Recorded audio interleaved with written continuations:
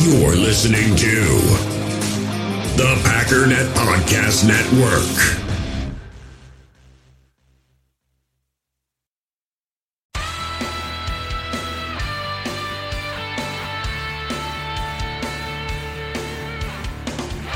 Ladies and gentlemen, welcome back to the Packernet Podcast. I am your guest host and panelist for today, JJ Leahy. Check us out online at packernet.com and follow me on Twitter at JJ Leahy. Thank you for tuning in. I was asked to step in and fill in today's episode on pretty short notice, and my list of future podcast topics I want to get to has kind of been exhausted. I have a pile of just things that are really interesting to me, so I think we're going to just work through those one by one, and that way you have a Packers podcast to listen to today, and I get to talk through some interesting things, but normally I do like to be a little more prepared than I am today. I will say, and I'm not going to get to this right off the bat, but I have been working on a project. Actually, I guess for the most part, finished this project kind of a while ago. I tried sharing it on Twitter, and I think people didn't really know what they were looking at, and the interest level was like extremely low compared to anything else I post. So I'm going to explain it, but it's a project that I'm really excited about. I started this project early on in the 2020 season. I messaged Ryan and I said, hey, I've been doing some thinking and the whole strength of schedule thing sucks. It's a stupid and just useless sort of metric that we have that is not predictive of anything. And I said, I have a great idea for how we could potentially have a better metric for that and maybe predict who is going to have a great season this year. And Ryan's like, okay, cool. Throw it together and let's see what we got. And I ended up kind of putting it on the back burner until the season was over. But I did do the work and I put together this algorithm in Excel that is super interesting to me. I have not been able to find any football people that are interested in math enough to be excited about this. But I have some math friends who don't care about football who dug into it and were super geeked out about it and thought that it was awesome. And we had a blast discussing it. We got together a month ago, I think. Me and some math buddies. That makes me sound like a giant dork that I have math buddies, but I have math buddies, okay? Get over it. So anyways, that algorithm is the thing I know I'm not going to forget about. So I want to touch on some news and notes first, and then we'll get into the algorithms. But if you haven't already, please check out my other podcast. I do a weekly podcast on Packers Talk with Gil Martin. It publishes every Friday morning. It's called No Huddle Radio. You can find it on any podcast platform by searching either No Huddle Radio or Packers Talk. If you subscribe to the Packers Talk podcast, you get a bunch of other people as well as me. There's some great podcasts on there. Right now, Gil and I are the only ones publishing regularly. I guess most of the other shows on Packers Talk kind of take hiatus during the off season. Gil and I are not. We have never missed an episode since we started in week 3 of the 2020 season. So our first ever episode was the New Orleans Saints game. And what we do is during the regular season, well, the football season, I guess, because the playoffs are not any different, we do deep dives on the upcoming opponents. So we do a lot of research. I listen to, 7 to 10 podcasts during the week on the opposing team we're going to be playing. I watch a lot of film. I usually rope in Coach Hahn and ask him to watch film with me and help me break down and understand what I'm seeing. And then Gil and I get together and we talk about tendencies of these other teams. So think about this. If you were hanging out with a friend who was a fan of a different team, and they were not familiar with the Packers. And they were coming into that game with not really any expectation of what the Packers are like currently. They're going to be leaning on like these general understandings of what the Packers have been over the last few years. And that's not really going to be an accurate assessment of where the team is standing right now. They're going to be not really taking the run game into account, assuming that the defense is automatically, not that great since Clay Matthews is gone and he's like the only player that they can remember outside of Jair Alexander. And they're certainly not going to be thinking about guys like Allen Lazard, Tyler Ervin when he was here and what kind of role he was going to play, understanding which linemen might be out that week. Hey, we got Lane Taylor got injured, and so now we're going to be asking Lucas Patrick to fill in there at right guard. The goal of No Huddle is that we want to catch you up to speed completely on that kind of a situation and what the opposing teams like to do offensively and defensively. And I am extremely proud of our record last year. Our hit rate was very high.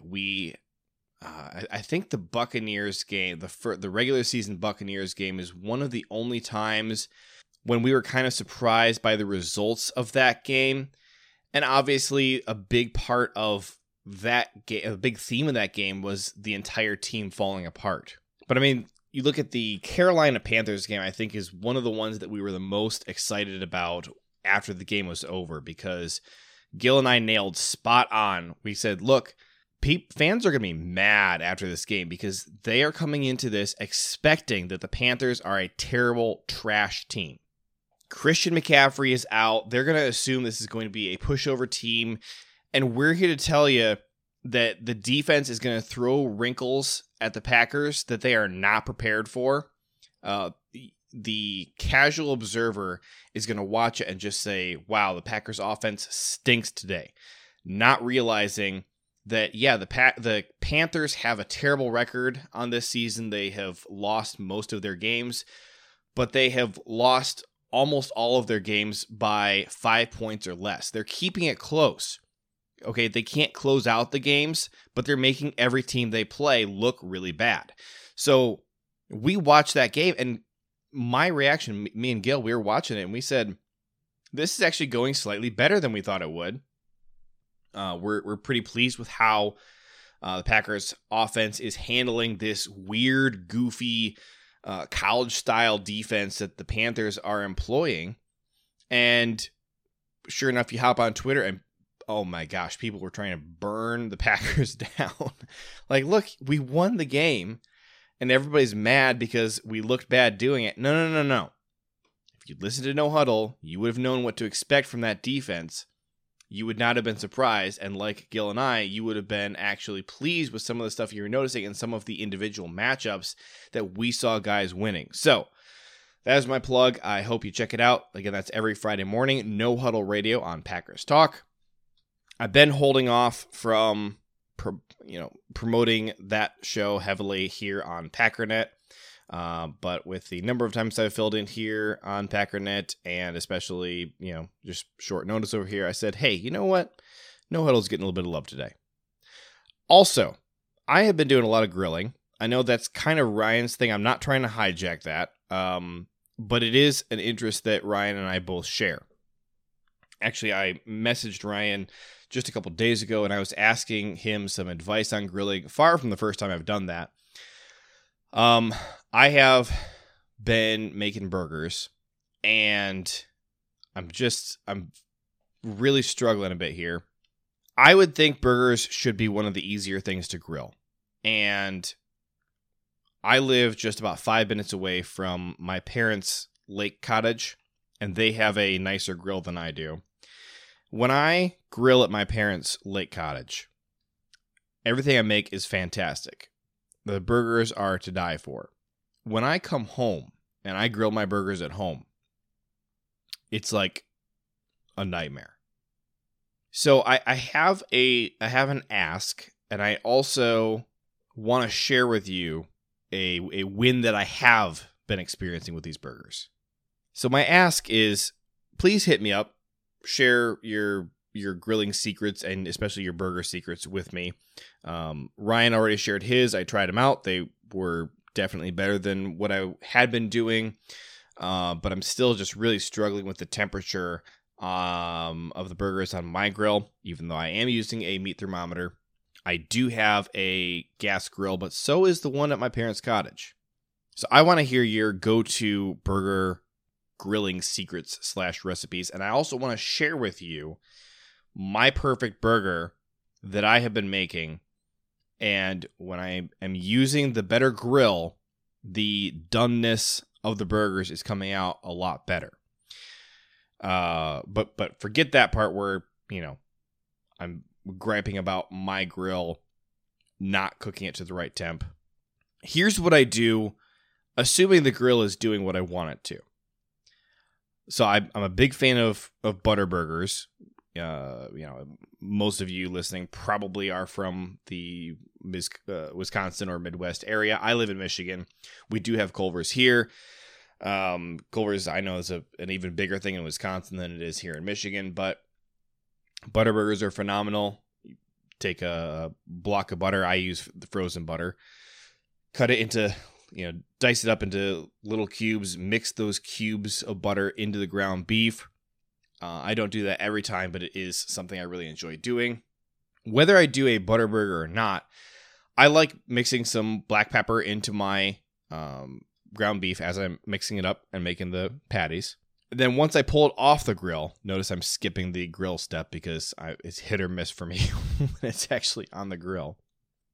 I am preparing grilled onions, grilled mushrooms, and grilled green peppers all together over on the side.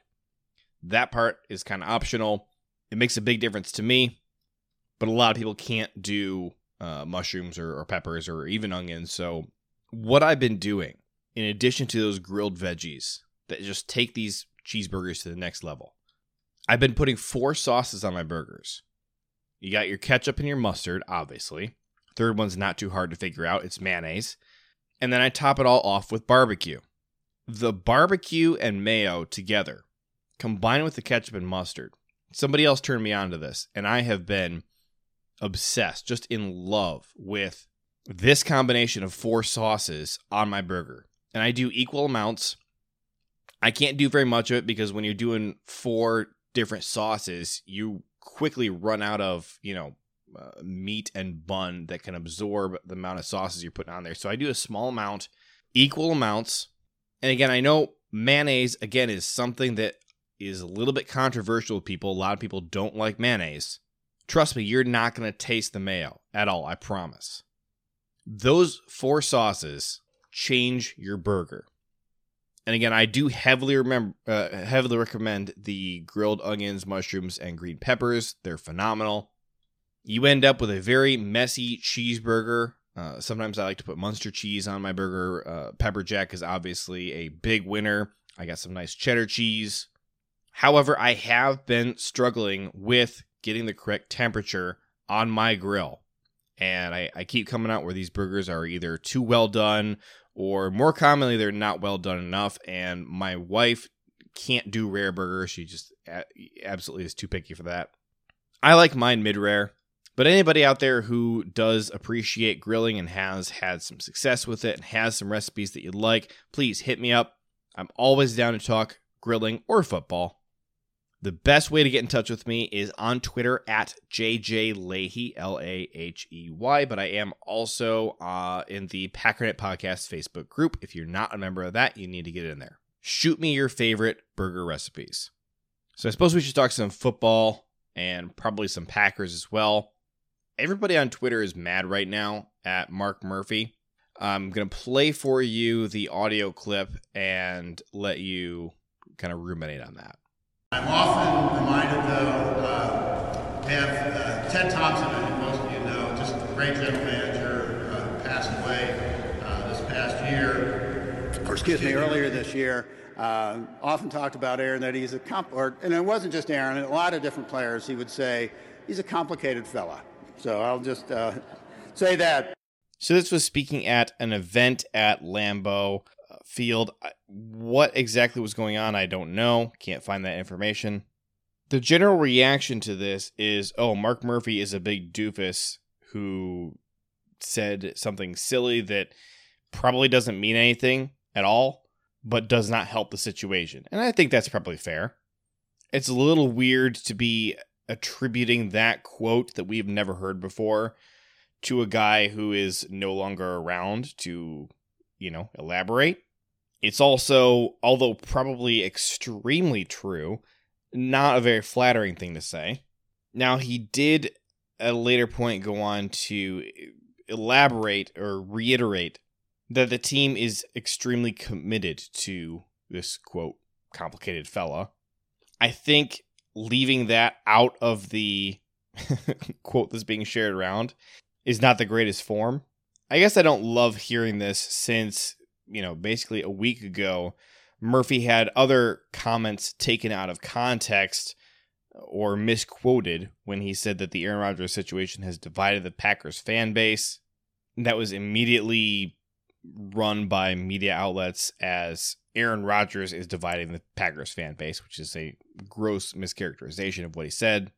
But I also think that people kind of need to just let go of this. It's not a big deal. Aaron Nagler, I know, does not have the best reputation among a lot of Packer fans. I like him. I think he's fine. He's harmless. But he did have a reaction to this that I thought was pretty funny. Here's how a human being reacts to what Mark Murphy said last night. Oh, Mark, just shut up. And now here's how Packers Twitter reacts. What a diabolical plan by Mark Murphy to inject himself back into the narrative after just writing that both sides should be quiet. This man is evil. Pull yourselves together. There you have it. Pull yourselves together. Longtime listeners of the Packernet podcast probably don't need to be told to calm down. I think by now, if you are the type to overreact to every little thing and get really upset at the Packers front office, you probably would have shown yourself the door a long time ago. Maybe not, but my guess is we can all come to agreement on this that, yeah, it's kind of a dumb thing to say. Probably should think a little bit more about the words coming out of your mouth, especially if you're trying to, supposedly mend the relationship between you and Rodgers. But if you're going to freak out over this, you're going to freak out over literally anything. I bring this up more so we can just kind of all laugh at it together rather than because I think that any of you need to have your thinking corrected on it. Similarly, I had a list of all the free agents or trade candidates that Packer fans have begged for in the last year. And I thought about going through this and, saying, hey, quit it.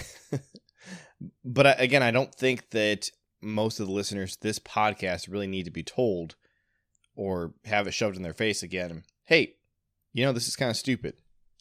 But I will go through the list here so that we all have a frame of reference, again, for just how many players in the last year we've gone through that we had fans just begging for and saying, you have to go get this guy if you want to win a Super Bowl.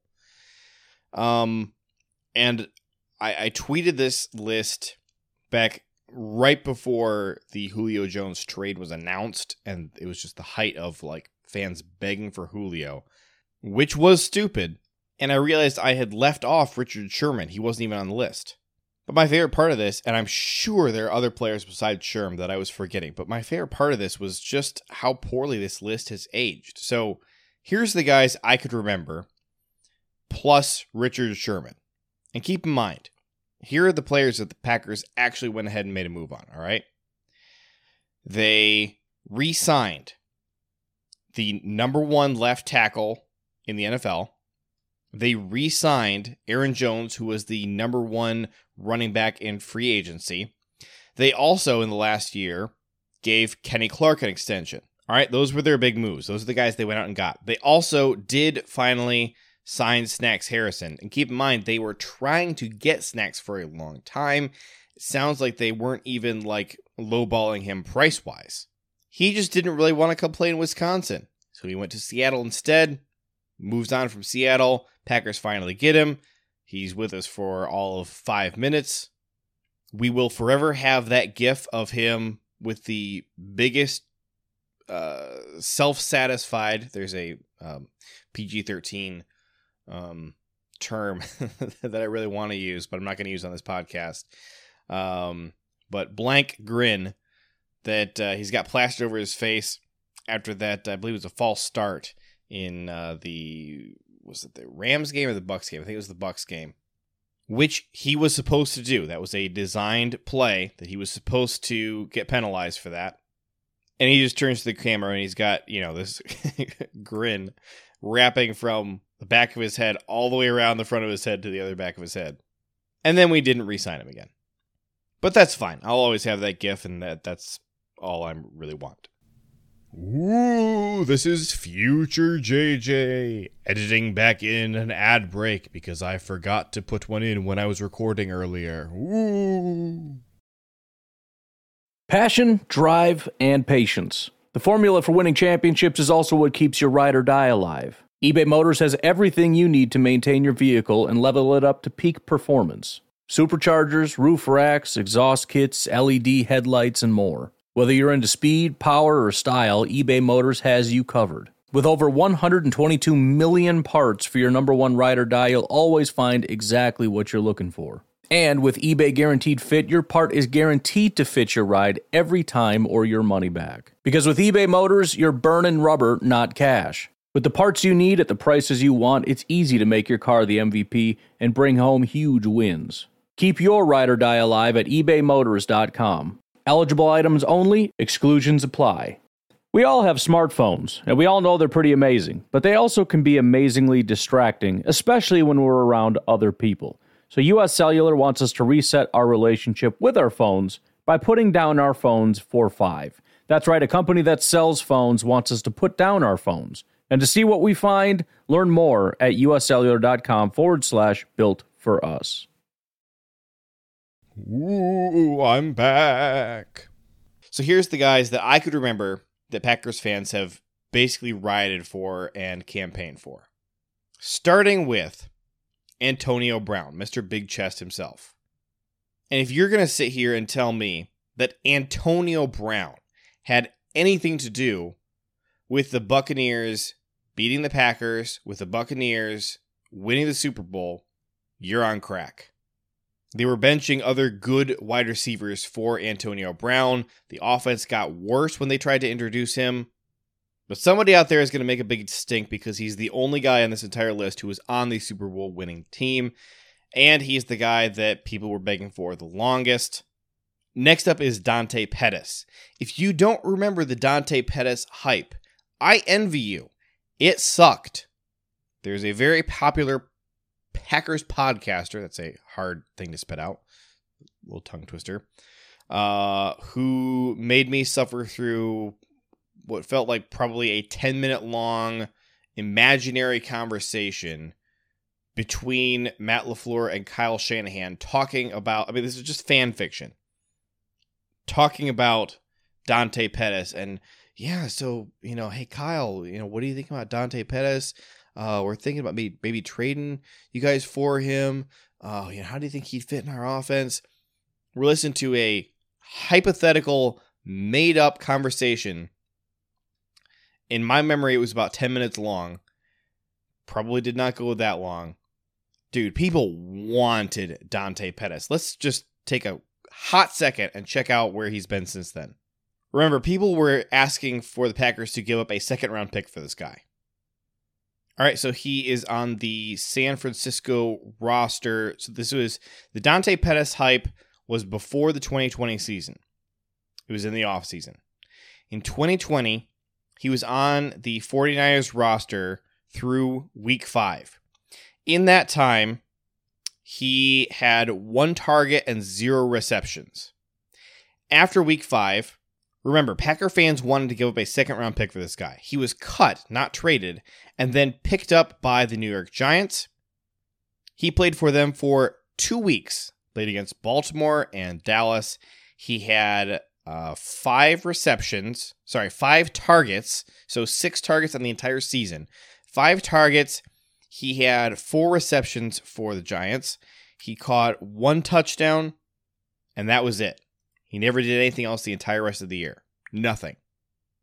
Also, by the way, right before San Francisco cut him, he was on special teams duty, and he fumbled a kick return. They ended up losing that game by 10 points. I'm not going to spend any more time on Pettis. I'm already annoyed that I had to spend so much of my real life listening to people talk about Pettis a year ago. The next guy was Corey Littleton, who went on to be terrible for the Raiders. Nick Kwiatkowski, also, I believe, went on to be terrible for the Raiders. Oh, I guess he wasn't awful. He had a 67 grade in 2020. 54 run defense, 62 pass rush. His coverage was 75. That's not terrible. The Raiders sure were terrible. And for what they paid for him, $17.3 million for 3 years, I don't know that it's worth it. Especially when you compare that they also paid $17.4 million for 3 years for Corey Littleton, and Corey Littleton was horrific. His best grade in 2020 was his pass rush at 50.5%. His overall grade was 47. Whew! And Littleton was definitely the guy fans wanted much more than Kwiatkowski. Kwiatkowski was a little bit more of a niche thing. Everybody wanted Littleton, and that includes me. I was big on the Littleton train. I was bummed we didn't get him. Glad in hindsight we didn't. Yannick Ngakoue.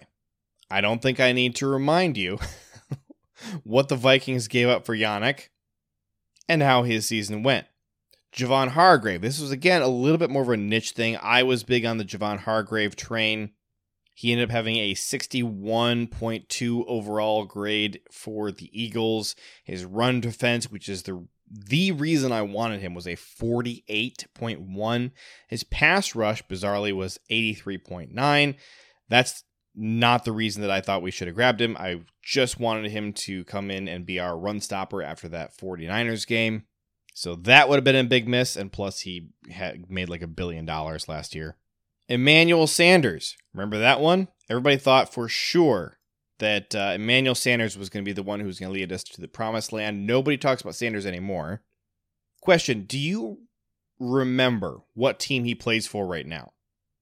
He's not with the Saints anymore. He's not with the 49ers. He's a Buffalo Bill. Did you remember that? Probably not. He was this super hot commodity back when the Packers wanted him, or I should say back when the Packers fans wanted him. He had 5 touchdowns last year. That's barely more than the 3 that Allen Lazard had last season, who, by the way, missed like half the season, and it's fewer than MVS had. And the Saints paid $16 million for him last year. The Bills signed him this year for $6 million, so dude's value went way down. If you're telling me $16 million, I mean, that's very nearly what we've been paying for Devontae. Actually, only last year and this year, so 2020 and 2021, are the only times that Davante Adams has made at least $16 million, or I should say counted $16 million against the cap. Prior to that, in 2019, he was 10.8. But we're giving $16 million to Emmanuel Sanders, and Packers fans on social media are losing their minds that the Packers didn't pay that. Okay, going back to my list. Jamal Adams. Remember when we wanted the New York Jets safety, and he was going to be just absolutely out of this world paired with Adrian Amos? Guess what? Guess who ended up being better than Jamal Adams last year? Oh, yes. Darnell Savage. Graded out a 75.3 on the year. Jamal Adams was a 64.2. There is one category. Let me check this. Yeah, one category where Jamal Adams was better than Darnell, and that was pass rush. He had an 86.9. Darnell's with a 79.9. When you look at how much less money we're paying Darnell, I'll happily take that. Let's see, interceptions. Jamal Adams, 0. Darnell, 4. Solo tackles. Jamal, 58. Darnell, 65. Receptions allowed. Jamal, 37. Darnell, 16. Jamal's coverage grade was a 53.1. Darnell, 76.7. Look, I wanted Jamal. Ryan wanted Jamal. You probably wanted Jamal. If you didn't, I'm really interested to hear why, unless it was the cost, because that was, the cost to trade for Jamal, because we all thought the cost was going to be a first-round pick. It ended up being 2 first-round picks. Clearly not worth it. 2 first-round picks for a guy who ended up not being as good as Darnell Savage. But at the time, we all thought it sounded like a great idea. Austin Hooper, remember that? That was going to be a big deal. Austin Hooper, and then right around the same time, Hayden Hurst. I know that was a big idea that Ryan had. You got to put on your time travel hat and go back to a year ago and remember how big the hype was around these guys, because they went on to have horrible seasons. Austin Hooper, 68.3 overall grade in 2020. He had 4 touchdowns. Hayden Hurst had 6 touchdowns, which is fine, but well below what Bobby Tunyon had. 58.9 overall grade. We thought these were fantastic ideas a year ago. Another tight end we all wanted, David Njoku. Njoku had 2 touchdowns, a 66.9 overall grade. Now, granted, he was like tight end 3 on that team, so, you can't be too mad about that. But come on. We wanted all these guys. We were sure that one of these guys was going to lead us to the promised land. After those 3 tight ends, you had Mohamed Sanu. Woo! Remember that guy? The guy who's been traded for a second-round pick 4 times. 1 touchdown, 65.5 overall grade. Remember, it was the middle of the season in 2019 when Packer fans really wanted us to trade for Sanu. Last season, he had 2 touchdowns total. Played 15 games, 2 touchdowns. Starting in the second half of the year after the trade deadline, which I'm not looking up. Let's see, he started out with the Falcons, got traded to the Patriots for a second-round pick. He did play for the Patriots the entire rest of the year. He racked up 1 touchdown for them. So 1 touchdown for the Falcons, 1 for the Patriots. They paid a second-round pick for this guy. Remember, with our second-round picks, we're drafting guys like Elton Jenkins, A.J. Dillon. This year, Josh Myers. Goody said he would have been willing to draft Amari Rodgers with his second-round pick if Josh Myers had not been on the board still. And as soon as they pick Josh Myers, he's immediately working the phones again, trying to trip into the very next pick for Amari Rodgers. These are the kinds of guys you can get for a second-round pick. Or you can throw it away on a half-a-year rental for Mohamed Sanu and 1 touchdown, and then at the end of the season, you don't even re-sign him. Starting in 2020, he starts off the season, he plays 3 weeks for the 49ers. That would be weeks 2, 3, and 4. He does not play again until week 10. He played for Detroit, and on the entire season, he had 1 touchdown for Detroit. But Packer fans needed Mohamed Sanu. Here's my theme for today, by the way. We're all idiots. All the free agency, all the trades, they age horribly. They just do. Not everyone, but going through the entire list here, how many of these guys can we actually say would have ended up being a great deal for the Packers that you don't regret? Maybe Antonio Brown, but I mean, he's a psychotic lunatic who does evil things. Maybe Nick Kwiatkowski, but they paid a boatload of money for him. I don't think that he's worth the value you got out of him. And I don't think linebacker lost us any games last year. All right. After Sanu, Eric Ebron. This was one I never could get behind. I believe he led the league in drops last year. If he didn't lead the league, he was like the second worst in the entire league. He had an overall PFF grade of 55.6. The Pittsburgh Steelers on the whole had horrific problems with drops, but if you don't remember Butterfingers Ebron on the Lions, then you are either too young or you don't pay enough attention to the Lions. He had like a half a good year for the Colts, and the coaching staff there hated him. This one made no sense to me ever. The one good thing you could say about the Eric Ebron experiment in Pittsburgh is that he only cost $3.5 million last year. He was still guaranteed pretty much his entire contract for 2021. So, they didn't have any flexibility to move on, but they brought him back this year. But the dude was just straight up not good. Juju Smith-Schuster. If you don't follow the Steelers at all, and you still want Juju, I don't even know what to say to you. Like, he's not terrible. Was he going to make any difference at all in that Buccaneers game? Heck no. Remember, I think the asking price that members of the media were speculating for Juju was a first-round pick, which seems absurd. 68.2 overall grade, 9 touchdowns, a boatload of fumbles.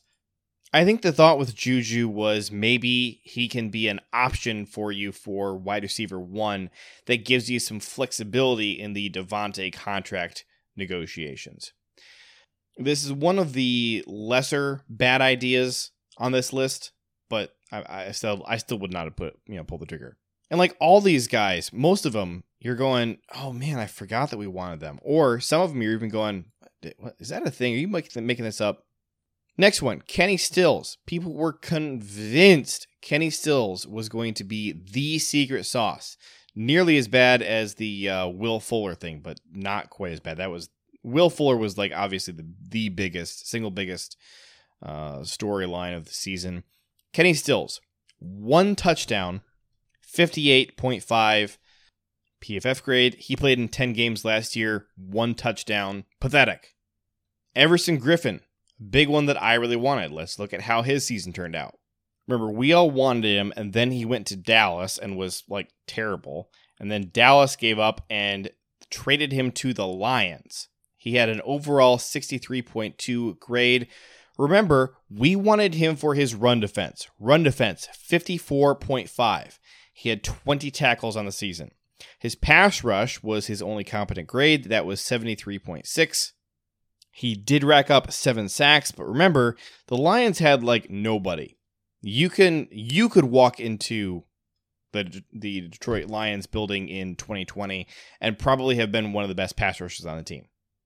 He signed a 1-year, $6 million deal with the Cowboys and then was traded for a conditional 6th-round pick in 2021 that could become a 5th rounder. I don't know, and I don't care enough to look up right now whether it did become a 5th rounder, because it doesn't matter. We're moving on. We already covered Njoku. Zach Ertz. Allegedly, the Packers offered a 3rd-round pick to the Eagles for Ertz. Ertz was horrifically terrible last year. Just horrible.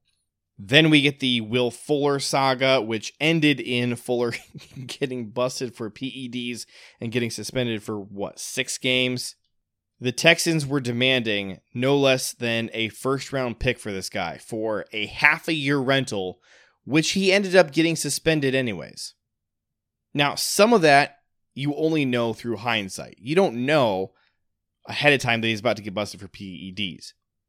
But aren't you glad we didn't pull the trigger? Man, they wanted a 2021 first-round pick, and the rumor was they wanted more than that, which means certainly no Eric Stokes. You're giving up Eric Stokes, and you are relying on trying to find a corner you like starting the 2nd round or later, which means no Josh Myers, probably means no Amari Rodgers. You got the trickle-down effect, and you are probably still leaning on Kevin King plus a later round pick. For what? If he doesn't get busted for a PED, you get a half-a-year rental for Will Fuller and the opportunity to try and negotiate with him to sign a long-term contract. And remember, we don't have any money. The next one was easily the stupidest one of the entire year, Randall Cobb. I'm not going to waste any breath on that, but that was a thing. J.J. Watt, I'm also not going to talk about that one because I was never on that train. I know a lot of you were, and so I'm not going to insult you. I never liked that idea. And remember, the later on we get in this list, the more recent these things are, and so there's less time and stats and proof that have accumulated for people to go back and be like, oh yeah, that didn't really age very well. Remember, at the beginning of this list, I'm running through these names, and you're hearing guys, and you're going, what? There's no way. People weren't actually seriously begging for Dante Pettis. Oh, yes, they were. Now you're looking at these recent guys, and you're going, J.J. Watt? Yeah. No, I still want him. That would still be awesome, because, not much has changed since then. Snacks Harrison. So remember, J.J. Watt started back before the trade deadline was over because people wanted to trade for JJ. which was stupid. Then JJ gets cut, or I should say released from his contract by his request. And then the JJ Watt sweepstakes start. But in between those two separate JJ Watt incidents, you had people begging for the 90th time that year, and I was part of it, for Snacks Harrison. We got Snacks Harrison. Did you like it? I don't think so. And then finally wrap everything up with people begging for Richard Sherman and Patrick Peterson, two very expensive and old guys. Sherman is still pretty good. Patrick Peterson is still, or I should say, is not that good anymore. Do you like Eric Stokes? Are you happy with that pick? Are you excited for him? If so, I don't think you're still in favor of either of those trades. Well, free agency signings, whatever. So, this has been your first episode of Holding Ourselves Accountable. And again, the theme of this episode is we're all idiots and we don't know what we're talking about. And that might be just what I title this episode. Hi, Future JJ here again. This is ad break number 2, because I didn't add this one in either. In the hobby, it's not easy being a fan of ripping packs or repacks. We get all hyped up thinking we're going to get some high-value Jordan Love card, but with zero transparency on available cards and hit rates, it's all just a shot in the dark. Until now, introducing slab packs from arenaclub.com, the only repack that provides real value, a complete view on all possible cards, and clear hit rates for each one. Now when I buy slab packs on Arena Club, it finally feels like I know what I'm getting. And honestly, the best thing for me and my son is the fact that we're kind of novices into this. When I walk into a card shop with my son, and a card says it costs $40, kind of just taking his word for it that that's a good value. So I appreciate the transparency on grading, as well as just getting excited about seeing what you could potentially get. Right now, you can get 10% off your first purchase by going to arenaclub.com/packdaddy. Wow, that's crazy offer. 10% off a $400 slab pack. That's $40 right there. Anyways, that's arenaclub.com/packdaddy for 10% off your first purchase. Future JJ back again. Let's jump into past JJ recording, back when he forgot to edit in an ad break. So we're almost out of time for today, so I'm going to go ahead and dig into this Excel project that I whipped up. So let me elaborate for you on what exactly is going on here. So you understand strength of schedule. This is when the 2021 schedule is released, which it has been already, people will take everybody that the Packers are facing this year, and they'll look at how good the team was last year. And they come up with the average win rate of all of the teams that you played, or all the teams that you play this year, what their average win rate was last year. Okay? Does that make sense? And you judge it against all the rest of the league. This metric is about as close to useless as you can get. Why? Last year, the 2020 season, before the season began, the Baltimore Ravens were projected to have the easiest schedule in the league. The Patriots were projected to have the most difficult schedule in the league. All right? Ravens at easiest, Patriots at hardest. How did it actually shake out? The Ravens had the 19th hardest schedule in the league. The Patriots had the 6th hardest. The Packers were projected to have the 18th hardest schedule in 2020. They ended up with the number 1 easiest schedule in the league. Nobody played an easier schedule than they did. Part of what I wanted to know is there a way that we can come up with an answer to the cupcake schedule argument? In other words, look at the Steelers last year, okay? The argument that everybody has with the Steelers is they're not that good. They're just playing terrible opponents. Well, it is true that they were projected to have the second easiest schedule in the league at the beginning of the year. But also, you can't pick and choose who you're playing against. And if you have a really easy schedule, the expectation is you're going to dominate it. Interestingly, the Steelers ended up with the second easiest schedule in the league. So they were one of the few teams that ended up exactly where we kind of thought they would be at the start of the season. As you can see, that does not hold across every team. And the projections of who's going to have an easy or hard schedule every year stink. And what I kind of tried to come up with here is is there a way that we can measure not just who are we playing, but who are the people we're playing? In other words, you expect somebody who has a really easy schedule to do really well if they're a good team. If they are playing a tough schedule and they are still a really good team, you would expect them to still do decently well against that tough schedule.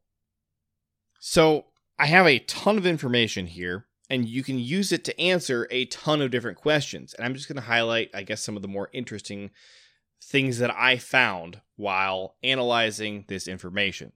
So I have a column here that I came up with that I call quality of wins, and there's probably a better way to name it, but this is what I came up with, was quality of wins.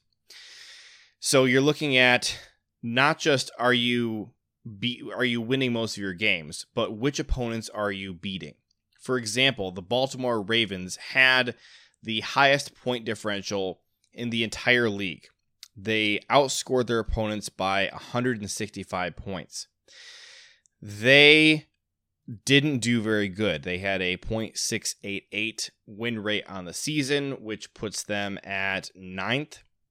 I would expect the team with the highest point differential, who had a relatively easy schedule to start the season out. Let me sort this. They had to start it out. They had the easiest schedule, and they outscored their opponents by 165 points. I would expect them to be a really good team, better than the number 9 team, which is basically you're better than 2 out of 3 teams. So the single best team in the league, according to the numbers that I can put together, was the Kansas City Chiefs. They were not just winning most of their games, they were beating their good opponents. Now, the Packers were in the top 3. However, they faced a much easier schedule. So to have faced an easier schedule than the number 1 and number 2 teams, I would hope they'd have a better record. So compared to the Chiefs and the team that is in second place, I would say the Packers kind of underperformed. And when you look at the games they lost, there was a complete meltdown against the Buccaneers, who did go on to win the Super Bowl. There was a very, very problematic game against the Colts that was just hamstrung by an offense that could not get going again in the second half, and special teams that could do nothing right for the whole game. And you look at the Minnesota Vikings game where, again, it just kind of fell apart and nobody looked good.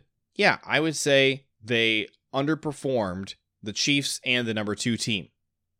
The number 2 team was the Buffalo Bills. They had the exact same record as the Packers, but they stand out wildly from all the rest of the teams that are around them in the top 10. In the top 10, there is one team that had a harder schedule, and that was the Rams.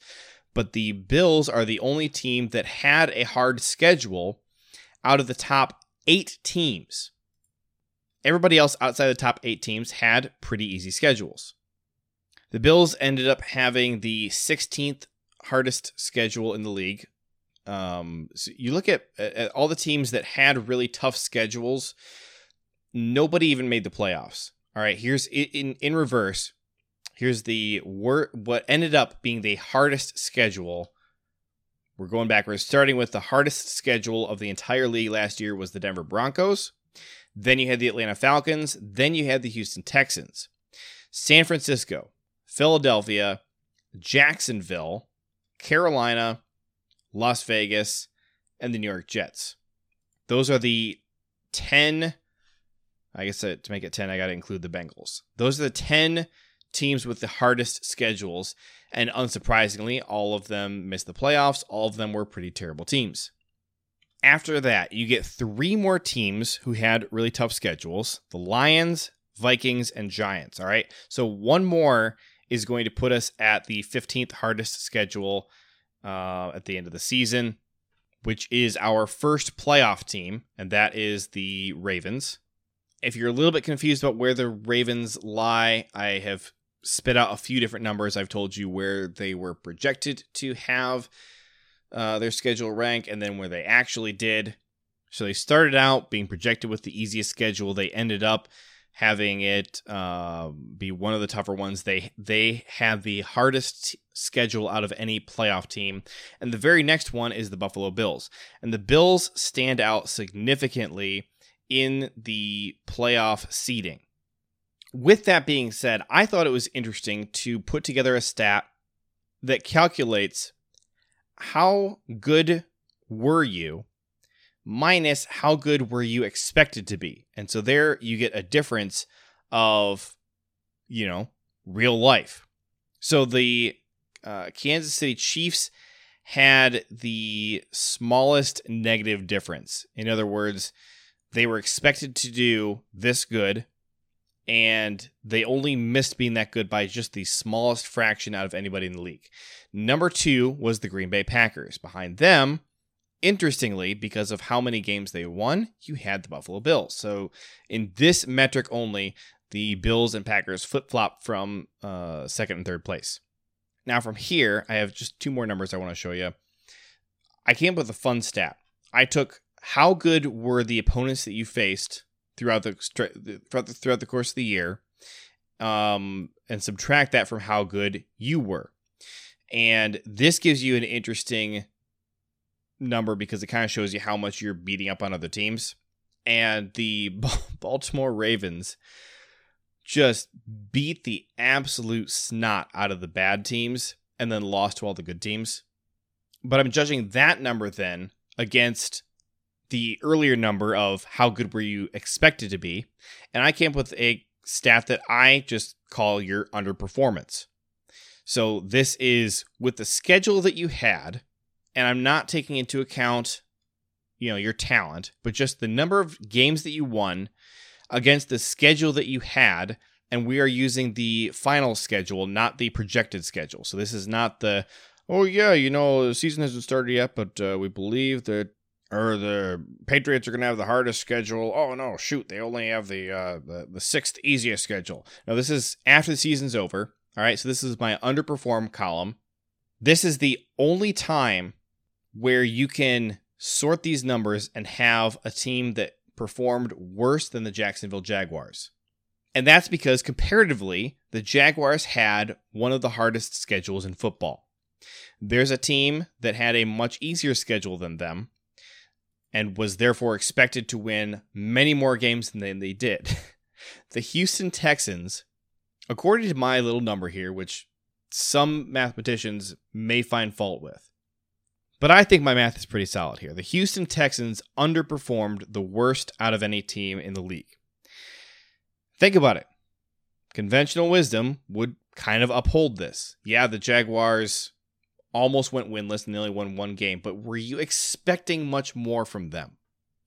The Houston Texans, before the season, were absolutely expected to be a playoff team, one of the better teams in the league. No, sir.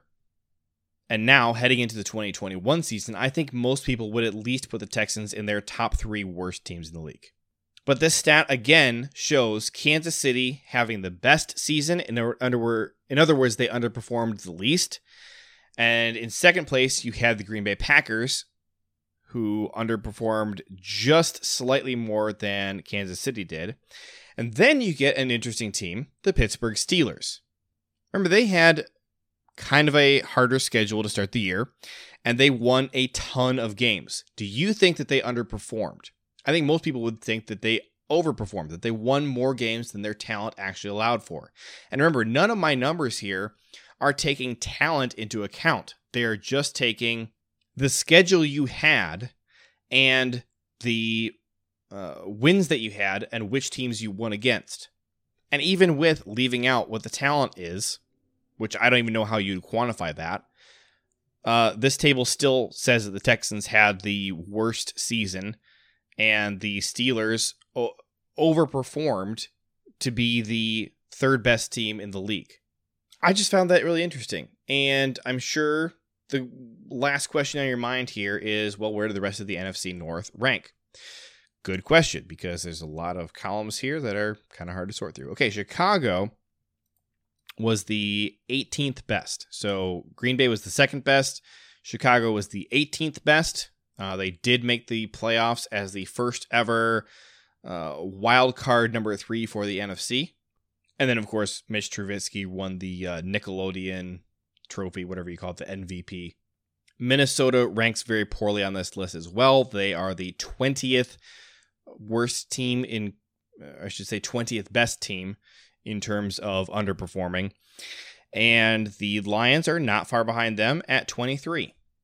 So I hope that you found this interesting. I found it super interesting. If you want to see the spreadsheet and play with it yourself, shoot me a message. I'll happily share it with you. And I guess that's going to do it. I'm going to wrap this up, get this posted. You all have a fabulous weekend. Not sure what the plan is for tomorrow's podcast. I'm going to guess that Ryan's back on with his normally scheduled programming, but we'll see. Thanks so much for listening, everybody. Again, I apologize that I did not have a ton of stuff like super prepared for this episode. It's what happens when you get short notice that you got to record, and it came down to no episode today, or you guys listening to a slightly underprepared for episode. So, I warned you up front. So if you hated this episode, who's really to blame here? Is it me who didn't have anything prepared? Is it Ryan who overslept? Or is it you for listening after I told you I didn't have anything prepared? I think we all know the answer here. Have a good one, everybody. Go Pack Go. Bye-bye.